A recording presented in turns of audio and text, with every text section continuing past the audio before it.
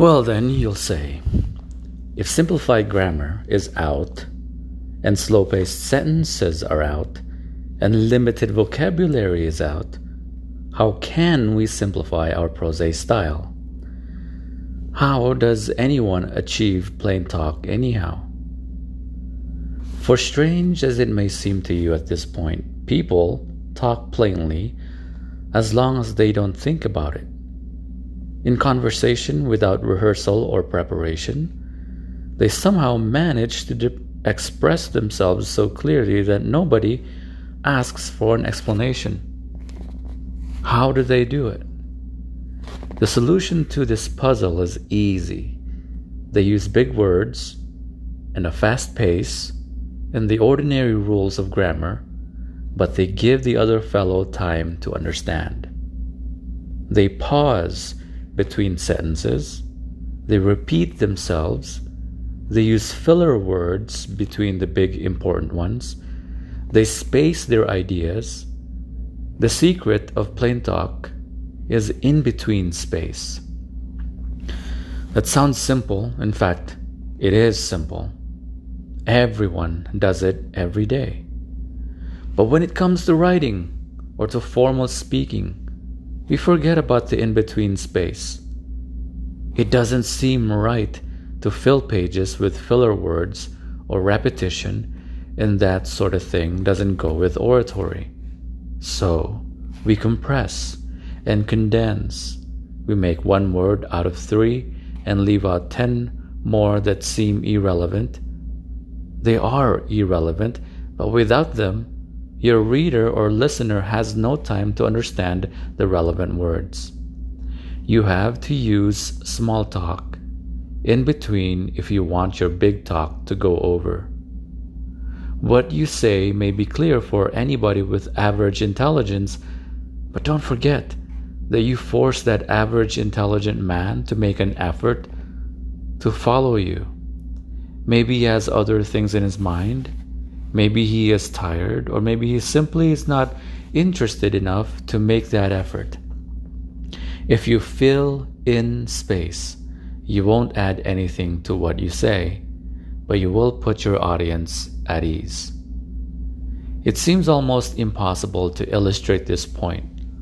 No writer describes conversation as it really is, and we don't take shorthand notes of what we say to each other in our living rooms or in our porches. But it is necessary for the purpose of this book that you get an exact idea of colloquial prose. So I reprint here 2 rather long pieces that are as accurate to reproductions of conversations as can be found.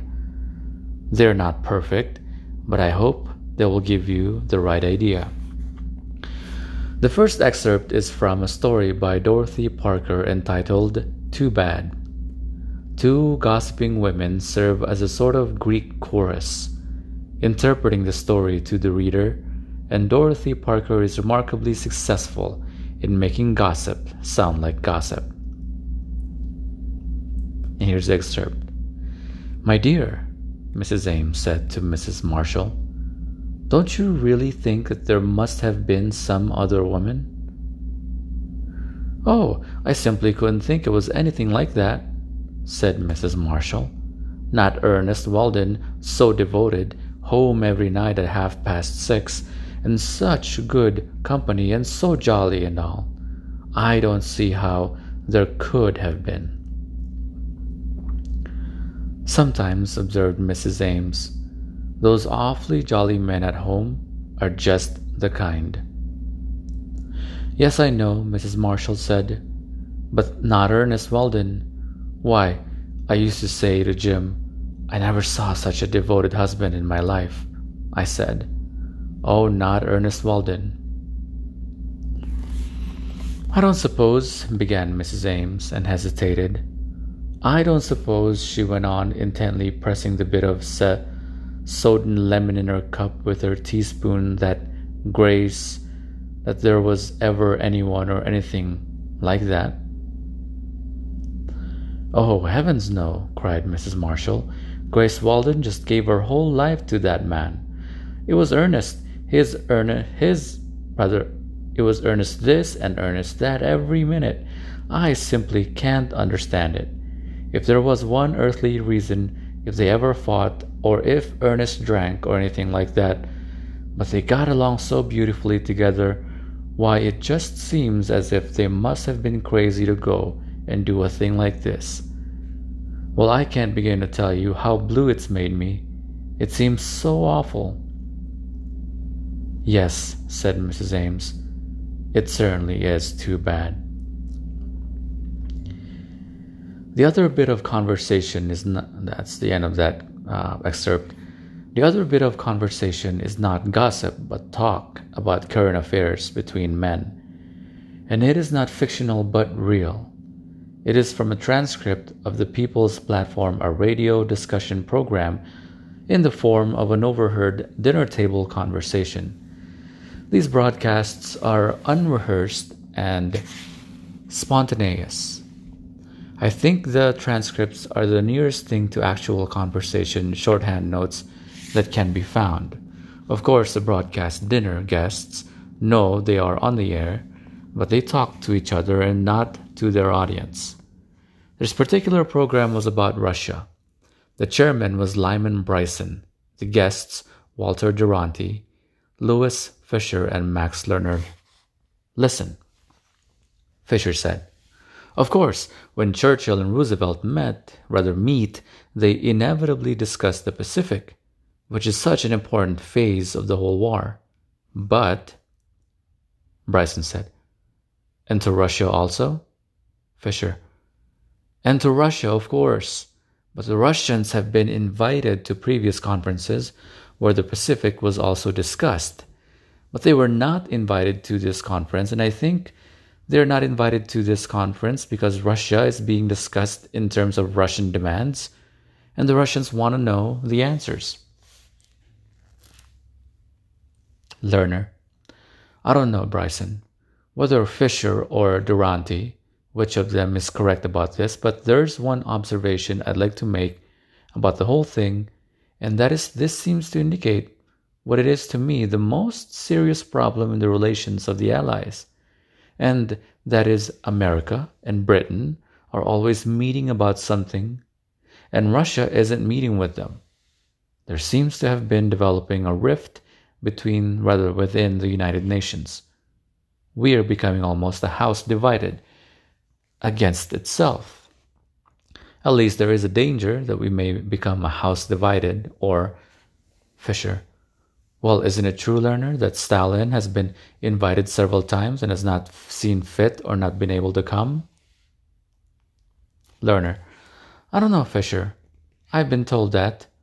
Fisher, well, we have been told that officially, and Roosevelt said only the other day at his press conference that he would have been glad to meet Stalin. Lerner, well, may I just say this and that is just this morning we had reports of an editorial published in a Russian semi-official magazine asking for a meeting of the three powers.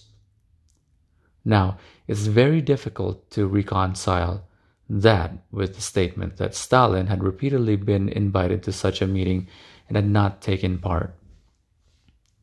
Fisher, oh, he might have refused it in the past and sees the wisdom of it now. Lerner, that's possible. Duranty, yes, while you speak, Lerner, of a rift between Russia and the Western powers, has it grown up recently? Isn't it really more true that there has been concealed distrust and misunderstanding between Russia and the Western democracies ever since the foundation of the Soviet Republic, and that actually today we are merely witnessing a progression of that and a continuation of it? And what's more, Lerner, it's getting worse. Duranty, I say it's not getting much better because in many ways the situation is acute.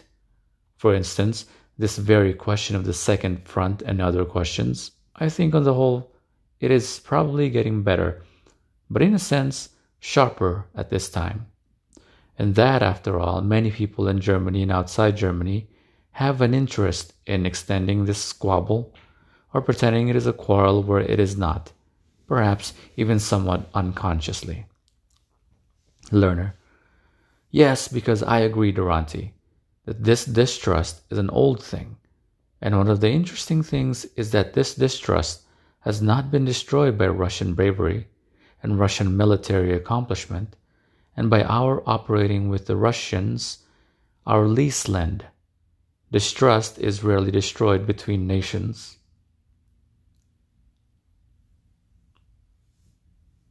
And it seems to be really rechanneled. It's now seeking underground, subterranean methods of showing itself in an enormous amount of rumor mongering in both sides, and the suspicions that the Russians have of us in our tendency, as I say, to act with the British but not to act with the Russians, so that I would suggest that one of the things for us Americans to think about is what can we do to, well, shall we say, destroy this distrust on our side? Fisher: Well, I think we can. The first thing we can do is to try to understand why it is sharper today, as Durante says, than it has been throughout Soviet history. And I think that the reason lies in the nature of this war. Now, that's the end of that excerpt. Now, if you read these two conversations, pieces carefully, you'll notice how the speakers make themselves understood. They repeat phrases. I don't suppose. They were not invited to this conference, and I think they were not invited to this conference because they correct themselves. That grace that there was ever anyone, whether Fisher or Durante, which of them is correct, the reason lies in the nature of this war. They repeat ideas in different words. A progression of that and a continuation of it are cooperating with the Russians, our lease lend. They even contradict their own statements. I say it's not getting much better. I think on the whole it is probably getting better.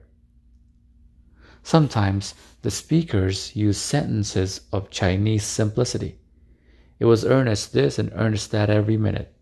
America and Britain are always meeting about something, and Russia isn't meeting with them. At other times, they use old-fashioned, slow-moving sentences, but with the difference that they don't say them in one breath, but break them into pieces. Quote, if there was one earthly reason, if they ever fought, or if Ernest drank, or anything like that, but they got along so beautifully together. Just this morning, we had reports of an editorial published in a Russian semi-official magazine asking for a meeting of the three powers. Now, it's very difficult to reconcile that with the statement that Stalin had repeatedly been invited to such a meeting and had not taken part. Unquote. Important key words are being used where they seem necessary, but always with some illustration or rephrasing to drive the point home. Quote, so devoted, home every night at 6:30 in such good company and so jolly and all. Unquote. A rift between the United Nations. We're becoming almost a house divided against itself. It seems to be really channeled. It is now seeking underground, subterranean methods of showing itself. Unquote. Everything is put in personal terms. Quote, why I used to say to Jim, I can't begin to tell you how blue it's made me. What is to me the most serious problem? We have been told that. I would suggest that one of the things for us Americans to think about. Unquote. Filler words are freely strewn about. Oh, yes, why? Heavens, no, well, of course. That is, well, now, oh, yes, I say, I think, well, shall we say, well. And finally, there is one element you can't see on the printed page. Between the words and with them, there are gestures and looks and intonations and pauses and silences. So here we have the secret of plain conversational talk. It is not difficult ideas expressed in easy language. It is rather abstractions embedded in small talk. It is heavy stuff packed with excelsior. If you want to be better understood, you don't have to leave out or change your important ideas. You just use more excelsior. It's as simple as that. Exercise. Translate the following passage into conversational talk, as if it were spoken across a dinner table. Be sure to use all the ideas that are there, but provide space between them. Do not add any new ideas of your own. Here's the quote. Perhaps the toughest job of thinking we have to do in this matter of European reconstruction is to realize that it can be achieved through non-political instrumentalities. Reconstruction will not be politics. It will be engineering. It will be possible to operate Europe's primary economic plant directly, not through political controls. It is possible